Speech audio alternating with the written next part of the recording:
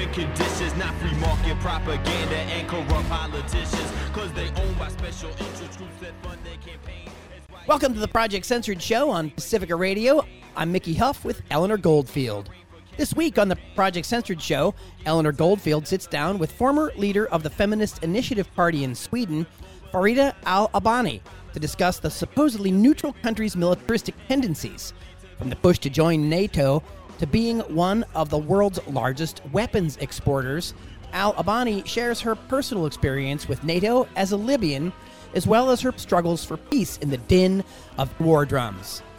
Later in the program, I sat down and talked with attorney and author Charlotte Dennett about her latest book, Follow the Pipelines, uncovering the mystery of a lost spy and the deadly politics of the great game for oil. Dennett notes how significant wars of the 20th and 21st century were and are still driven by oil and energy politics, right up to the Russian invasion of Ukraine. Stay tuned.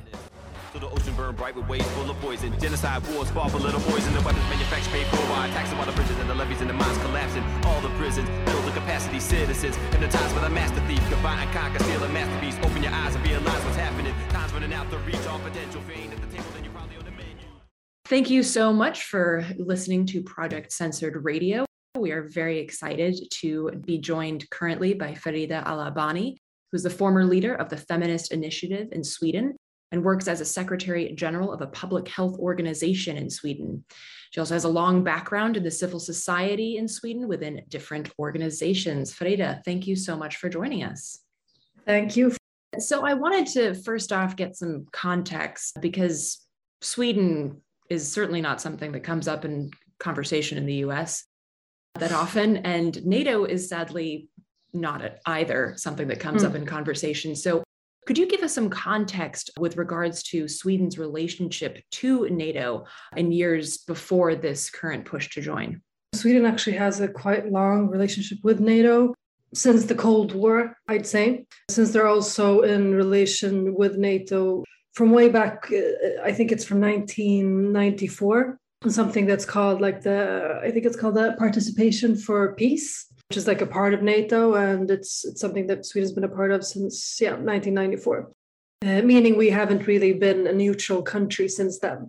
A lot of people usually say that Sweden hasn't been a neutral country since the Cold War. Also, we've signed an agreement that we in Sweden called Värdlandsavtalet. I think in English it's called the Memorandum of Understanding. So I think since 2014 we signed that, which means that we have military operations, military exercise in Sweden more often than we've had before, that we were also a part of different military actions that NATO has. For instance, we were a part of that military exercise that were happening in Libya. So it's quite a long relationship, and NATO usually says that Sweden is one of their most active non-NATO members. It's basically like you're a member without being a member. Exactly. You mentioned the claim of neutrality, which is something that Sweden enjoys claiming and has for the past 200 years, even though it's not been neutral. And there's another side of this, which is also that Sweden is a large manufacturer and exporter of weapons. How do you see this relating to the current stance that Sweden has? The weapon industry is a quite big one, as you mentioned, and it's mentioned now from Turkey, that is raising the question of Turkey, that's a NATO country, is saying that, well, it's not fair that Sweden doesn't want to sell their weapons to everybody. That's not fair. We want to be a part of that as well. And it's a big income. Our former Prime Minister, Stefan Löfven, as he started his leadership, he just really made it clear that the weapon industry is a big part of Sweden. We have a lot of industries, but one of them is that, and it's a part of our welfare system. And if you don't want to have that, then we're going to feel it in our welfare system, like blaming people of having to take a stand. Are you against the weapons? Then maybe you're not going to get any health care or something like that. And also they're using it, it's claimed as one of our parts in the neutrality, that we actually can sell to different countries that maybe that also share the same opinions, us being a neutral country. So yeah, there's a lot of things to say. Also, Sweden saying that they're a feminist, the government now are calling themselves a feminist government, and especially when they talk about foreign policy, they say that they have foreign policies that are the most feminist. I don't see how that really matches the weapon industry and that export. That is a big part of it. We don't even say that we're not allowed to export to dictators and things like that. It's not so restrictive as one would think.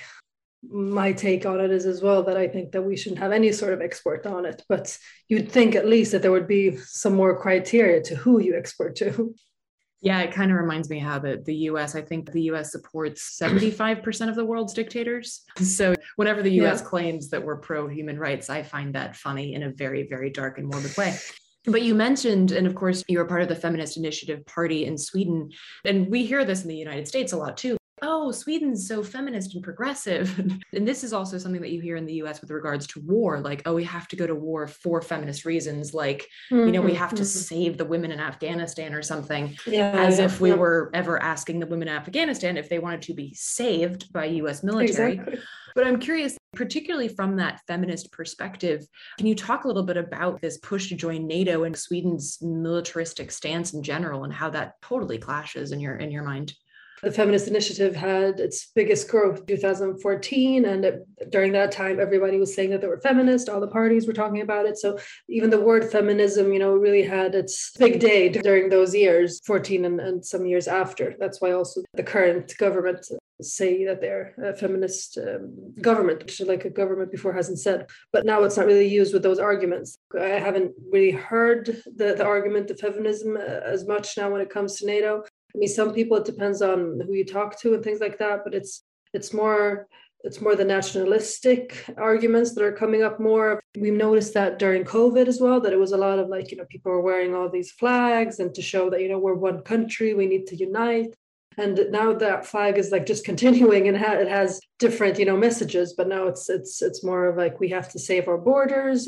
It's also mentioned as a way to be solidaric with other countries, that we have to take a more clear stance on it and actually be a part of it and not just say that we're neutral, as we're not, and then let's just be a part of it anyway. It's more of the nationalistic arguments that are raised more than the feminists. The Feminist Initiative and other parties are against NATO, like for Sweden, the Green Party and the Left Party, they're saying that they're clearly against. And they're also blaming the government now for their hypocrisy when it comes to especially their foreign policies of what happened with the feminist stand that you had and wanting to be this peacekeeping country. And especially we know that the people that get hurt mostly during war are also women and children. And, what happened with that? You can take it from any sort of angle. I hear that. I mean, I've tried to listen to things as much as I can, but half of the things that are being said at the moment, that's just lies. Our prime minister had the speech when they were going to vote for NATO, and she tried to sort of say that, I understand that this is it's a tough time. Some of you guys might be against, and that doesn't mean that you love Sweden less. And some of you guys might be for, and that doesn't mean that you're for having wars and things like that. It's hard for people to sort of argument for why. So why are we doing this? You're saying that we're threatened, but you're also saying that we're not under threat. So what's happening exactly? And also a lot of people are really sad that our first female prime minister is also the one that has taken this sort of decision. So there's a lot of critique against that as well, and the white feminism of what it actually means to have a female leader, that it's not just enough having a woman as a leader. I mean, we saw that with Margaret Thatcher, and we're seeing it again. And it also reminded me of back in 2016 when Hillary Clinton was running and my throat was going dry, just continuously saying, the kind of woman matters. A woman is not enough. Up until recently, the CEO of Lockheed Martin, the biggest weapons manufacturers in the world, was a woman. And she was quoted on a phone call to investors as saying, when we were pulling troops out of Iraq, she was on the phone with investors and she's like, don't worry, we're going to make sure that there's plenty of unrest in the Middle East for the foreseeable future. Literally just saying, don't worry, we'll make sure that there's more war so you'll make money. Well, that's a woman, so I guess hooray for that. I mean, with Madeleine Albright, with the things that she's done to actually bring a lot of darkness to a lot of people's lives, and also literally people dying, and saying that it was worth it. That says it all. We have Le Pen in France, and I mean, there's a lot of examples of it. So yeah, I wasn't one celebrating when she got elected in Sweden, because I just, knowing what the politics that she wants to have, it's not enough. There's a lot more that goes into governing than whether you identify as a woman or not. I also wanted to ask you about, because you've obviously been inside government in Sweden, and I think that most of us see things from the outside, and you can see things from the inside. So I'm curious how you've seen this push towards NATO growing since you were part of the government, because it seems to me, as somebody who was on the outside, that it kind of like popped up out of nowhere and like in headlines and things. But I'm curious how you were seeing it from the inside. Well, I just need to make it clear that the feminist initiative hasn't been a part of the government. We don't sit in the parliament in Sweden, but we sit in a lot of different municipalities, meaning questions around school or around healthcare. Not so much when it comes to security and then for policy. But I mean, especially since I'd say 2014, when Sweden went into this new agreement that we'd do more and that we'd welcome more of the military exercise in Sweden. I think a lot of people were raising their eyebrows. Why are we doing this? I thought we were not wanting to be in NATO, but we're still doing all these things. And just slowly, these things have become more clear that there was maybe another agenda. At the same time, we have this security minister that said he was really against it. And now he totally flip-flopped on that. So I think, especially when it comes to the Social Democrats, I think most of us were sure that they weren't going to go into it, but seeing also putting more money into the military, that we've seen more and more, that a lot of people have also criticized Sweden for not having the budget for the military isn't high enough and things like that.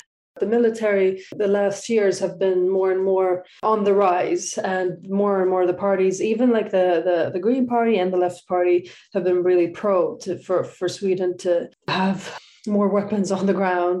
It doesn't mean that it's always wrong to be a part of something wanting to protect people and things like that, but you don't know what sort of leader you have and what that leader wants us to do, and wanting us to send people to our neighbor country or whatever country, doing things that today is happening that I would not say are democratic or are something that really make our country or that country that we attack more progressive. It's just a way to put a position and saying that we're, making sure that they know who's the boss, sort of. And that's a big thing of what NATO always does. It's, making sure that they want to put their position, but hopefully if they can have a position around the whole world, then, they've conquered.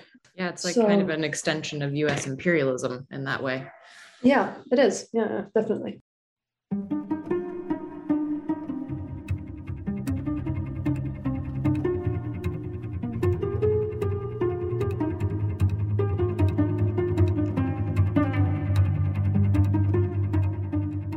You're listening to the Project Censored show on Pacifica Radio. I'm Mickey Huff with Eleanor Goldfield. Eleanor Goldfield will continue her conversation with Farida Abani after this brief musical break. Stay with us.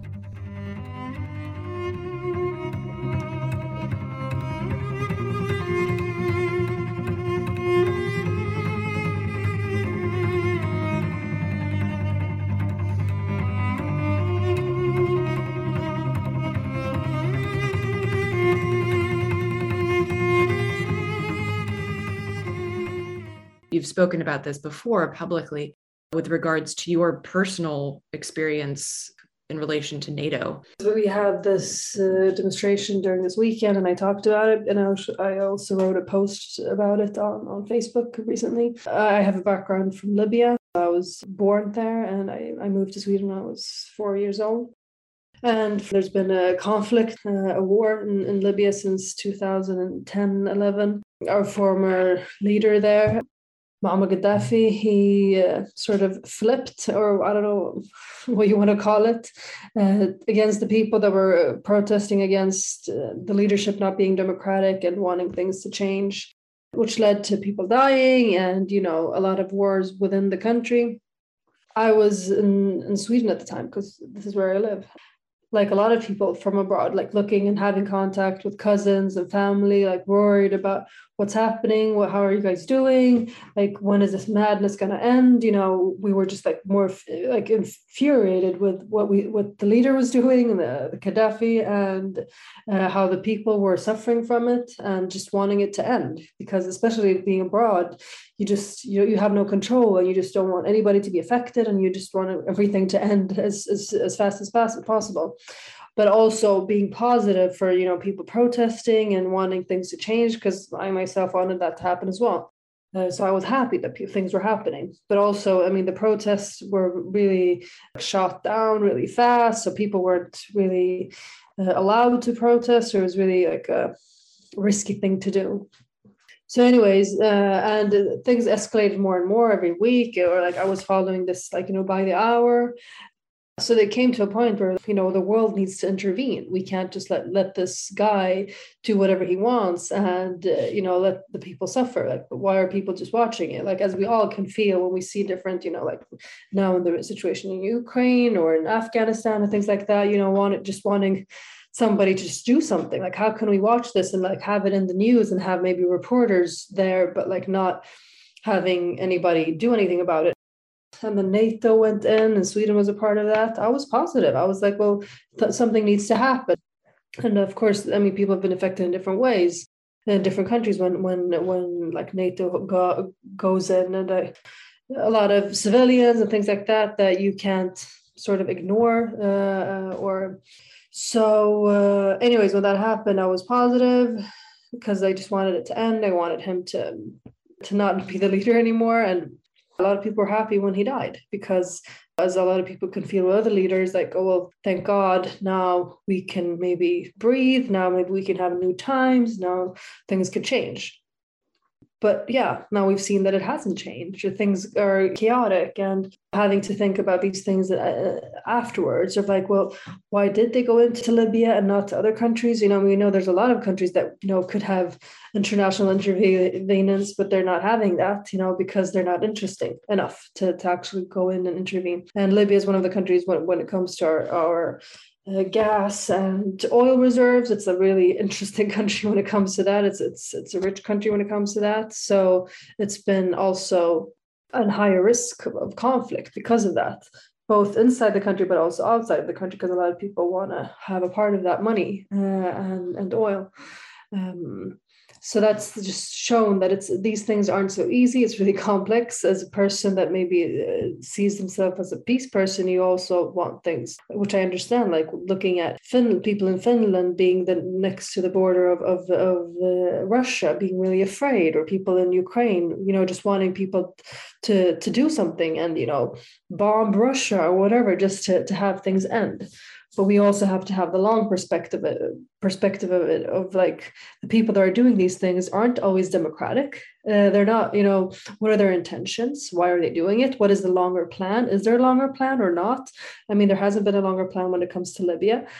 So we're just seeing these proxy wars that are affecting people, and nobody is really interested of having them end. That's a part of my journey of like changing stands on it, and also just to show that I know it's complex, and that's why we need to not just take a decision, one thing that just happened and really fast, that we need to think things through as much as we can.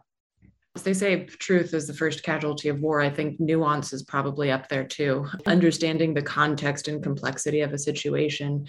And when you were talking, I was reminded of a quote by Eduardo Galeano, who was a Uruguayan writer, who said, anytime the US intervenes in a country, they either turn it into a graveyard or an insane asylum. And NATO being part of the US empire, I think that holds true.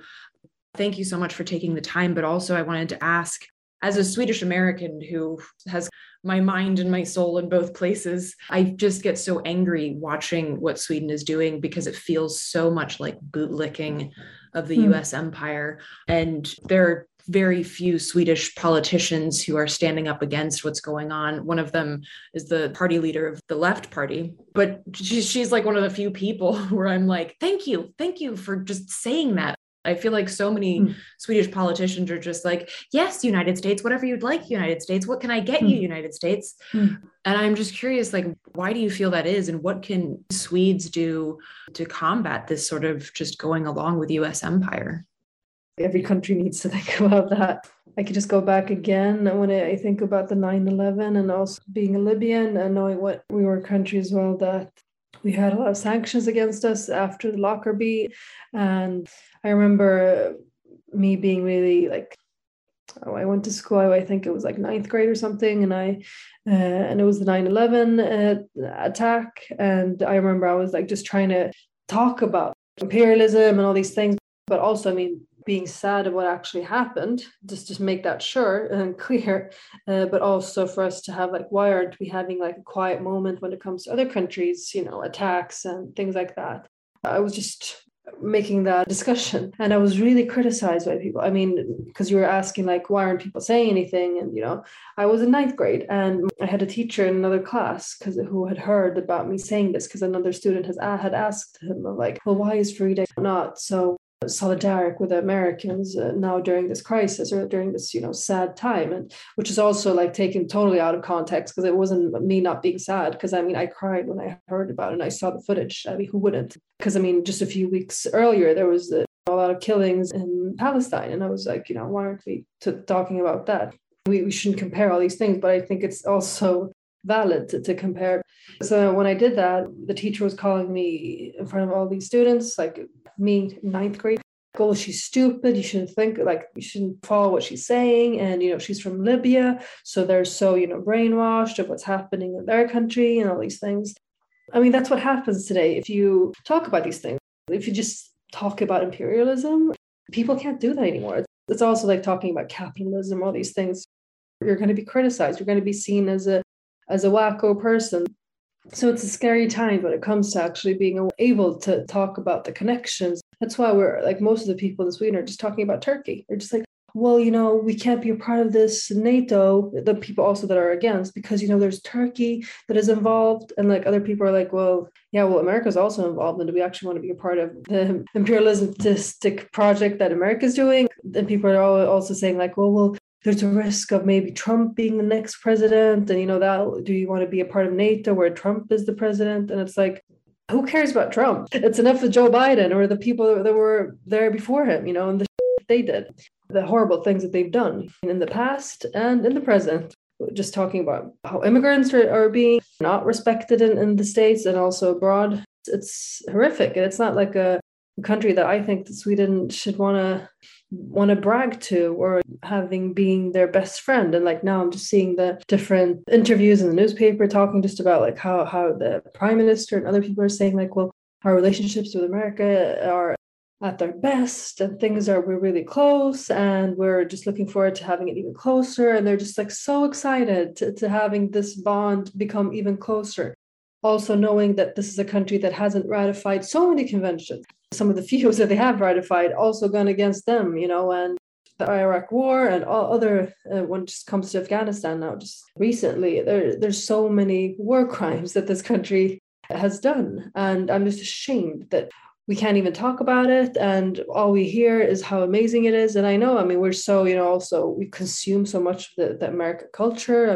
We know everything about America that you guys sort of know, because we know more about America and New York than we know about our neighboring municipality in Sweden. That's how it works. We don't care about them because they can look at their own news, but we're totally consumed about you guys. It'd be really hard for me to even go to the States because there's like these things of like, if you've been born in an Arab or Libyan, like Libya is one of the countries on the list that is not allowed in. The list can go on and on. But on the question of what I think about it and what we can do against it, we just need to be brave enough to actually say these things and not just let Trump be the only fear of America, or, even when Trump was the president, it wasn't like Sweden didn't have a lot of bonds or a relationship with America. So, we've already shown in the past, when Trump was the president, Sweden was still in really deep relationships. So I don't know how that would actually change things. So we just need to be brave enough to continue to raise awareness of what war crimes all these countries that we want to be a part of have done. But also, one of the really good things, one of the people said in the demonstration this weekend, a professor, he said that we need to also think about our role in the world and what we're doing with how we've been involved in different military exercises and other war crimes, but also our export of weapons. We need to ask ourselves the question, who saves the world from Sweden?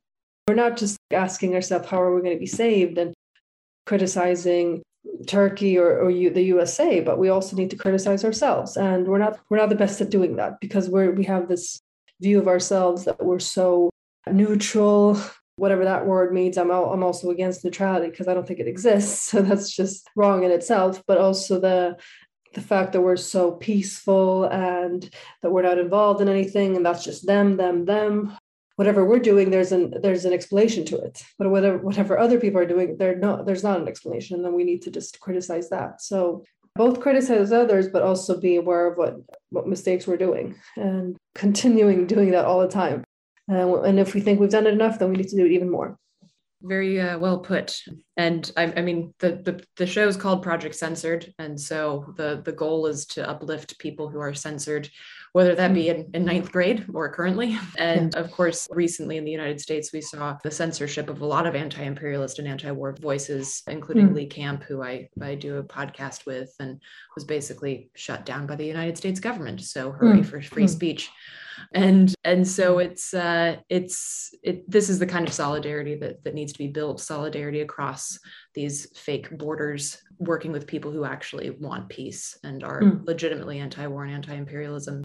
Thank you so much for taking the time, Farida. I really appreciate it. Thank you. Can you let folks know where they might be able to follow your work or see more about what you post and what you do?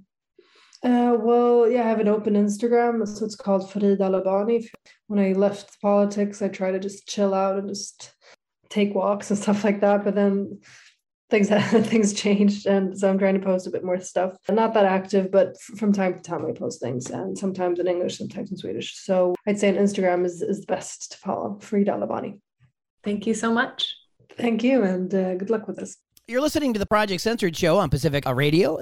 That was Eleanor Goldfield talking with the former leader of the Feminist Initiative Party of Sweden, Farida Al-Abani. Next up, I share a conversation I had with attorney and author Charlotte Dennett.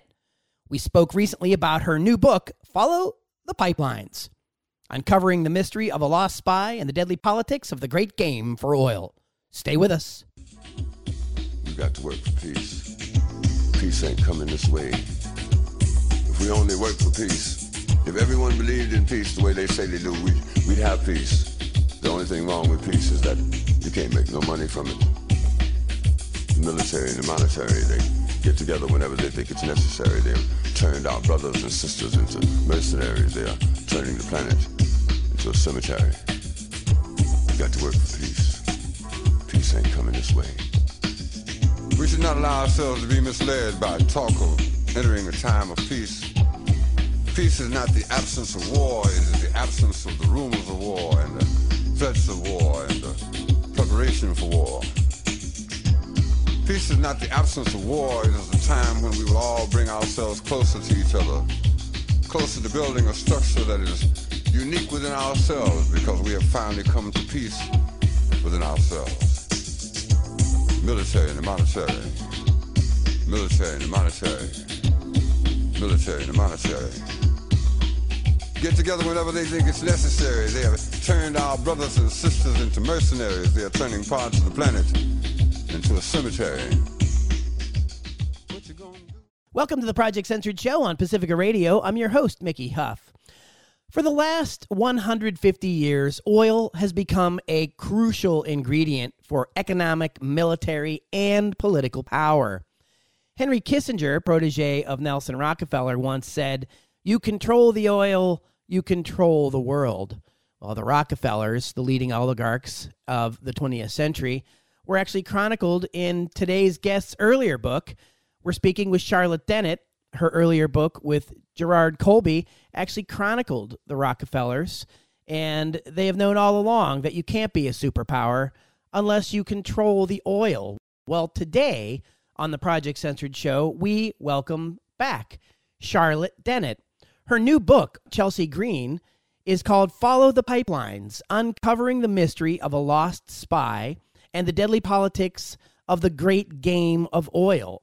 In it, Dennett basically predicts the war in Ukraine and how it could become the mother of all energy wars if the U.S. and NATO troops intervene, risking nuclear confrontation with Russia. And of course, that's going on right now. But today, we're going to talk to Charlotte Dennett about this fascinating history. Charlotte Dennett is an investigative journalist and an attorney. She described her campaign to prosecute George W. Bush in The People versus Bush, one lawyer's campaign to bring the president to justice and the national grassroots movement she encounters along the way. Dennett co-authored with her husband and fellow investigative journalist Gerard Colby, Thy Will Be Done, The Conquest of the Amazon, Nelson Rockefeller, and Evangelism in the Age of Oil. Charlotte Dennett lives in Vermont with her husband, and today we're talking about Charlotte Dennett's new book. And Charlotte Dennett, it's been a while since we've connected, and today we're talking about Follow the Pipelines. Welcome to the Project Censored show. Oh, great to be on it. Good to see you again. It's been far too long, Charlotte, and you've been busy, of course. This is a fascinating book, by the way. Part history, part mystery, part memoir, and of course, big part geopolitics. So tell us about Follow the Pipeline, Charlotte Dennett. I have been watching the endless wars ever since Bush had his troops invade Afghanistan and Iraq. And I became very disturbed. It was very clear to me that the war in Iraq was about oil. And I came to discover that there was an oil and pipeline connection to Afghanistan as well. The person who tipped me off, ironically, was Ellie Smeal of the Feminist Majority. She had read Thy Will Be Done. So I saw her at a meeting in 2000, a feminist get-together, and she said, Charlotte, do you know what's going on in Afghanistan? And I said, well, I don't know, sort of. And she said, it's all about oil and missionaries. So that intrigued me. I got a hold of Rashid's book on the Taliban and oil, and he had a wonderful map that showed a pipeline project that was going to extend from Turkmenistan and the Caspian Sea through Afghanistan and on through India and Pakistan. Is called TAPI, T-A-P-I. And in reading his book, I learned that the Taliban were all about protecting that pipeline route. In fact, Unocal, which was the oil company, the American oil company interested at that time, had feted the Taliban. And George W. Bush even invited the Taliban to Texas to discuss it. Anyway, long story short, the relationship soured right around 9/11. The U.S. asked the Taliban to turn over Osama bin Laden. They said they would not do it unless the U.S. provided proof that Osama bin Laden was responsible for 9/11. The proof was not offered, and next thing you know, the U.S. sends its troops in.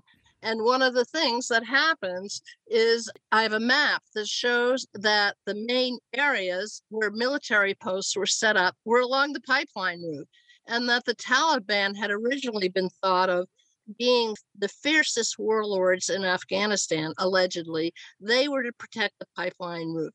As it turns out, that didn't happen. The Americans moved in. The Canadians in particular were protecting that pipeline route. And today, believe it or not, those negotiations are back on, which gets you really wondering. So is that what the war in Afghanistan was all about? I found a quote from a State Department person who said that one of the reasons for that pipeline was, quote unquote, so the energy could flow south. So that is how I initially got into this whole follow the pipelines. It's a fascinating story, Charlotte Dennett. And of course, it goes back further than that. It goes all the way back to your father and the early parts of the Cold War. You begin the book tracking Tapline and then seeking truth, finding oil, and you tell the story. Your father was in U.S. intelligence. Can you tell a little bit about that story and how that kind of kicks you off? And you go through the whole Cold War. I had been investigating the death of my father for decades. He was the head of counterintelligence for the Central Intelligence Group, which was the immediate predecessor of the CIA. He was stationed in Lebanon, where I was born, and his last mission was to Saudi Arabia. And the purpose of that was to determine the route of the Trans-Arabian pipeline. And I had access not only to his last report, but his last letter home. I found those in a trunk in the attic. And then I sued the CIA through FOIA and got some of his marching orders, which originally was with the OSS, that was the Office of Strategic Services, in 1944. So the key thing, first about the declassified document, which was heavily blackened out, but there are a few lines left open. And one of them said, "We must protect the oil at all costs." And that was the Saudi oil. And then reading more about Tapline, I also discovered a fantastic article in the New York Times, March 2, 1947, which was headlined something like "Pipeline Adds to Middle East Issues and Concern About Russia." And that is the beginning of the Cold War, really, that far back. That was in 1947. So then I looked more into it, and I learned the incredible intrigue about that pipeline, not only from the Russians. The Russians were concerned about it. They were a new kid on the block like the Americans. They aspired to get into the Middle East and the oil, just as the Americans had successfully done by getting a unique concession with the Saudis. And it was such a rich load that all sorts of large powers wanted to get at it. What I learned from my father's papers is that he wasn't spying on the Germans when he was sent over there, because they were already gone. This is in 1944. He was spying on our allies. He was spying on the British, the French, and the Russians. After the war, they all wanted to get at this oil. And what the oil did is that it helped secure the Marshall Plan for the reconstruction of Europe. And the whole idea was to replace communist-controlled coal, replace it with American oil. And here's that story that continues throughout and brings us right up to Ukraine with an effort to wean Europe off of Ukrainian natural gas. But to come back, that was how I got started. And then I followed the pipelines, particularly during the Bush years and afterwards. The history is pretty significant, going through Egypt, going through, of course, Iran. You talk about the overthrow of the Shah. We have the 1953 overthrow of Mossadegh, and then the bookend of that with the Shah of Iran. And again, this is all the backdrop. And this is, as you write in your book, this is all about geopolitics and control of oil in the Middle East. And then you follow it through Clinton. Then we get into 9/11. I mean, again, you have this whole thread running for well over half a century, and you're tracing this to control of global oil reserves. Is that right? That's absolutely right. And by the way, there are 12 maps in my book. I love maps. They tell a story. You can't take it away. I remember Naomi Wolf saying, once you see it, you can't unsee it. And if you look at those maps, they'll blow your mind. Also, by the way, I show that there was an earlier coup. The first CIA coup was in Syria, and it was in 1949. And my father's last report had identified problems with Syria because they did not want this pipeline to pass through Syrian territory and end up in Haifa, Palestine, soon to become Israel. The Syrians were nationalistic. They were anti-Zionist. They were also angling for higher transit fees. But the main reason is that they didn't want this pipeline to traverse Syria. So what happens after my father's death is that the CIA conspired to find a police officer who would replace the elected president of Syria, and they pulled it off. So that is the first CIA coup in Syria, which very few people know. And then it just continues, like you mentioned, Iran. And then I follow the pipelines, and it takes it right up to the present. I do touch on Ukraine in my book, but not this particular war as it has unfolded. The Caspian Sea was an area of huge interest as far back as 2000. And in fact, there's an incredible report by RAND Corporation that talks about Caspian Sea and Ukraine. We can get to that later if you want, but there's a whole historical backdrop on this that helps people understand that all of these wars are energy wars. And I'm sad to say they're going to continue to be that as long as oil is the primary fuel of militaries, another little factor that's often missing in analysis. You go back to the Truman Doctrine, designed to shield Greece and Turkey from the Soviet Union. You go back, then the creation of the Central Intelligence Agency in 1947, the same year of your father's death. You also talk about that inquiry in your father's death, and you believe that there was something foul there. Exactly. What happened? After his top secret mission to Saudi Arabia, he got on a plane to go to Ethiopia. And the purpose of that was to help set up a communications network for the Ethiopian Airlines, newly founded, that would be controlled by the Ethiopians, but would be managed by TWA. And the purpose was because Haile Selassie, emperor, much resented Britain's control over Ethiopia. They controlled everything. They controlled the military, the roads, the airspace, the communications. It was a colonial occupier. So in come the Americans again, these upstart Americans. And the British were very unhappy about that. The Russians were too. They were scouting around at this time in Ethiopia. So the plane, what happened is it landed in Dessie, Eritrea, and then it took off, headed for Addis Ababa. I learned that there was a previous plane flight a year earlier by a TWA man who took off, went in the same direction, and that plane crashed. I haven't been able really to find much more about that plane crash, but I found the accident report of my father, and they did not rule out sabotage in that. They said, we're still exploring that. It crashed into a mountain. Supposedly there was bad weather. The parachutes weren't deployed. The seatbelts were not on. So there's mystery about that. But I was able to find out who was on the plane, and that's really significant. I mean, the petroleum attaché was on the plane and a telecommunications expert along with my father. So this was definitely an operation. But the obituary, interestingly enough, didn't have any of that information in it. It said my father was on a vacation junket. So I knew that something was wrong there. And I eventually was able to talk to a CIA man who replaced my father in the area. And he admitted to me that it was a great loss. My father was an expert, a scholar in Islamic history. He knew the region really well, spoke Arabic. So it was a great loss. And then the CIA man says to me, we always thought it was sabotage, but we couldn't prove it. So that sort of vindicated my quest, and I just kept going.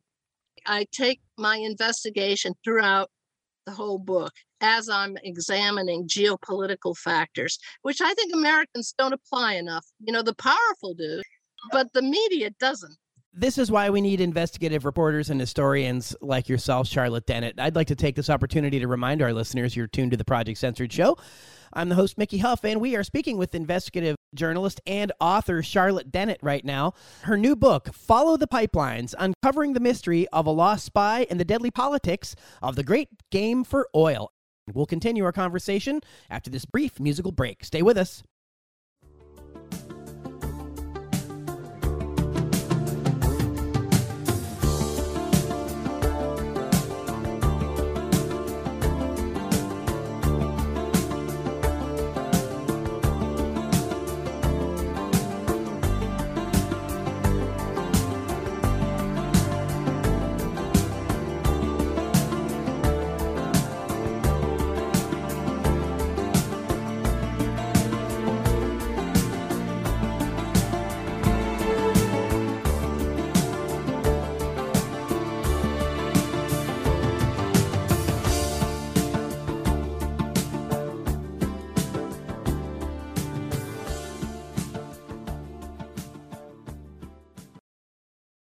Welcome back to the Project Censored show on Pacifica Radio. I'm your host, Mickey Huff. Today in this segment, we're speaking with investigative journalist and author Charlotte Dennett. She is author most recently of Follow the Pipelines, Uncovering the Mystery of a Lost Spy and the Deadly Politics of the Great Game for Oil. out now on Chelsea Green. And just before the break, Charlotte, we were talking about the death of your father. We were talking about geopolitics going back to the Cold War. Your book covers a lot of ground and a lot of history. Let's fast forward a little bit. I want to get closer to the present because you do talk about the connections that this has to U.S., NATO, Ukraine, the wars of the 21st century, not just the 20th century. But you talk about the 1970s. Let's talk a little bit about some of your investigative writing about Lebanon. Let's talk a little bit about the backdrop of Iran, Iraq, Afghanistan as we move up closer to the present. Could you talk about connecting these dots? Lebanon first. I was a reporter there in the 70s. I went back to Lebanon. My mother had died, and so I became a reporter eventually for the Beirut Daily Star. Actually, I was on my way up the airport road to see a friend and suddenly saw these tanks barreling down the road. And this was the beginning of the civil war in Lebanon. And I took cover in a school, and I was able to be, quote unquote, rescued by a person who saw me there.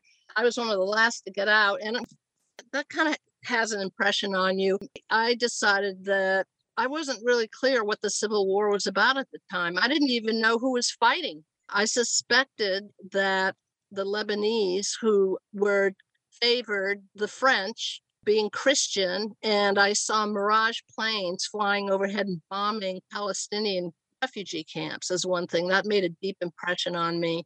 Also, my hosts, when I had been rescued, demanded to know what I was doing because I was writing a story. And they said, whose side are you on? Either you're going to tell us or you have to leave. There's this war going on outside. And I made a quick calculation as to where I was. And I also just told the truth. And I said, frankly, I'm for the Palestinians. I think that there's an effort to get them out of Lebanon. Whatever I said, they were happy with my response and treated me to dinner and so on. But that had a big impression on me. I eventually decided to go back to the U.S., sit out the Civil War for a while, which ended up 15 years. And then I went back in 2011. And this was just at the time when the Syrian civil war was starting to happen. And I remember talking to an AUB professor who said to me, we're worried about what's going on in Syria, and we're worried it's going to spill over into Lebanon. And if it does, you haven't seen anything yet. And oh my God, look what's happened. Lebanon is totally flattened. Syria is in deep trouble. So now I can give you a geopolitical explanation for that part of the world. It's called the Levant, so named by the French after the East. The sun rises in the East, Levant. It's actually a very key piece of territory and was recognized as far back as my father's time as a very crucial corridor to be a terminal for pipelines. So the more I investigated, I found out not only did the Trans-Arabian pipeline terminate actually in Lebanon, not in Israel, there were two previous pipelines that had been built in the 30s that connected the oil of Iraq, the southern part connected to Haifa, Palestine, and the northern part terminating in northern Lebanon. And the more I looked at the maps, I began to realize that whereas in other pipeline maps, where I could clearly see where military was posted along the route of the pipeline, it's like the TAPI one, I began to wonder, well, where is the military posted to protect pipeline? And it just suddenly hit me. It was not military positions, it was Israel itself. Even though the pipeline terminated in southern Lebanon, that's just very close to Israel.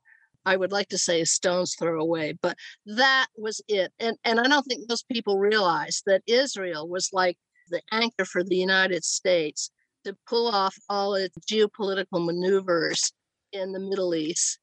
You know, through the Clinton years, if we could, you mentioned Unocal. Hamid Karzai, of course, was a lobbyist turned political head in Afghanistan. The Clinton administration tried to negotiate pipelines and failed. But then, of course, 9/11 happened, and the Bush administration utilized those attacks as a pretext to invade Afghanistan and be there for 2 decades. Could you talk a little bit about how that story transpired? And I wanted to get us closer to the present, if possible. In order to understand that, again, you have to go a little bit back in history.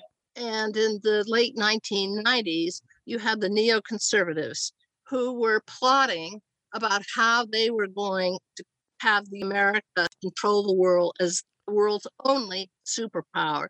And you had the famous project of the New American Century, which I think you guys wrote about. In fact, I think I cited your work in my book. Very important. So that was their aim. Once Bush got into power, then Cheney establishes his secret energy committee as vice president, and they plotted more about how to control the oil. So, of course, I did miss the Baku Tbilisi Ceyhan pipeline, which was built by the Americans during the Clinton administration to get oil from the Caspian Sea to Europe. But then the more the plotting goes to do TAPI, get that set up. Also, Iraq. Here's the thing about Iraq and Israel. Benjamin Netanyahu very much wanted to reopen the pipeline that had been built in the 30s and had terminated in Haifa. It was closed in 1948 with the Israeli War for Independence. He wanted it as finance minister to be reopened, and he actually bragged at the outset of the war in Iraq that soon the oil will be flowing to Haifa. There was just one problem. They had figured out that the person who was going to replace Saddam Hussein, who was totally against Israel, with a man named Ahmed Shalabi. And Ahmed Shalabi is the guy that came up with the myth of the weapons of mass destruction. And once that was revealed, he was discredited. So he never got to be the guy that allowed for the reconstruction of this pipeline. But I would wager they would still like to do it. And meanwhile, Israel has become more of a player because of the huge amount of oil and gas that's been discovered in the Mediterranean Sea. And so we're set for more conflict over that. It's just mind-boggling. Charlotte Dennett, that does bring us a little closer to the Obama-Biden administration and their geopolitical machinations, whether it be Libya, Syria. These are all continuations of Project for New American Century, highlighting a series of countries that they wanted to topple. And then, of course, now we have this situation that has developed in Eastern Europe with Russia invading Ukraine. How do you see this as punctuating this long thread of control for oil in the region? Well, for one thing, let's look at the people involved now. The third highest person in the State Department is Victoria Nuland. Who is she? She is a neocon. She worked for Cheney. Her husband, Robert Kagan, was part of this project of New American Century. And what they've done is, in a way, sort of joined forces with people like Brzezinski, who is more of the neoliberal faction, to lie with the neocons if he saw that it completed Americans' vision of world control. So they're all set. They want to totally weaken Russia. And as we know, there have been NATO encroachments getting closer and closer to Russian territory, provoking the Russians. And there were warnings way back. Even when Clinton was trying to make good with Putin, it turned sour because of NATO's activities. And of course, Putin saw what happened in Libya. NATO invaded Libya, overthrew Gaddafi, and Libya was a major producer of oil. So there's the whole theme over and over again. The Ukraine battle, it will be the mother of all energy wars if it escalates even further. But now, here's the thing, it's blatant. Oil and gas connections, they're unavoidable.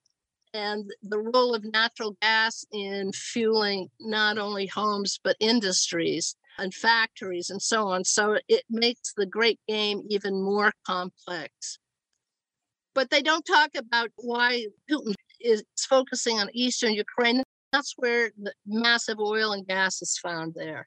And in the Black Sea, huge amount of oil and gas. And that part is not discussed.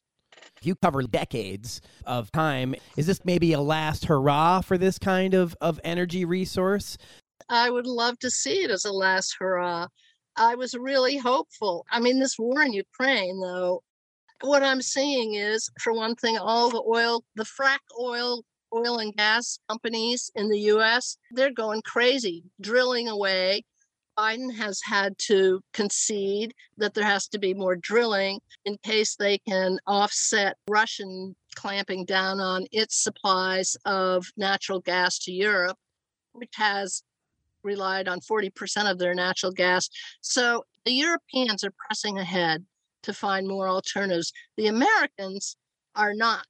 Many of them are really trying to take advantage of this war to supply more fracked gas to Europe. And they are making out with profits now.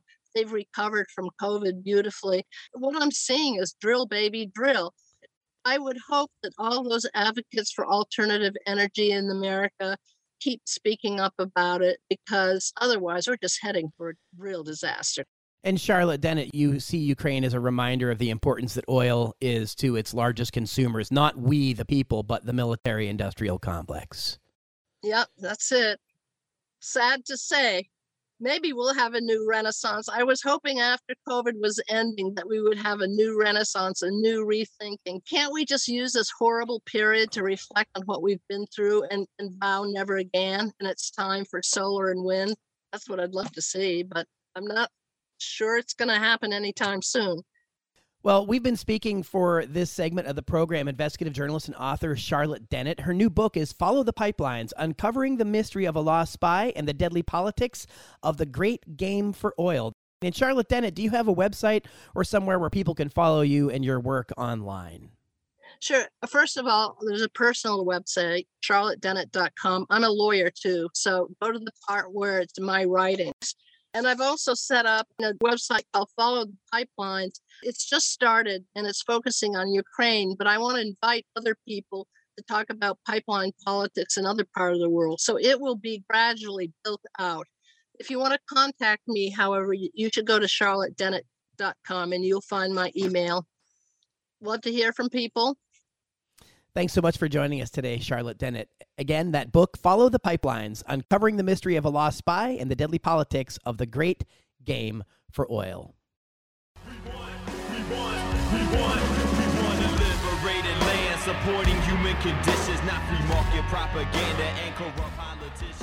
You've been listening to the Project Censored show on Pacifica Radio, established in 2010 by myself and Peter Phillips.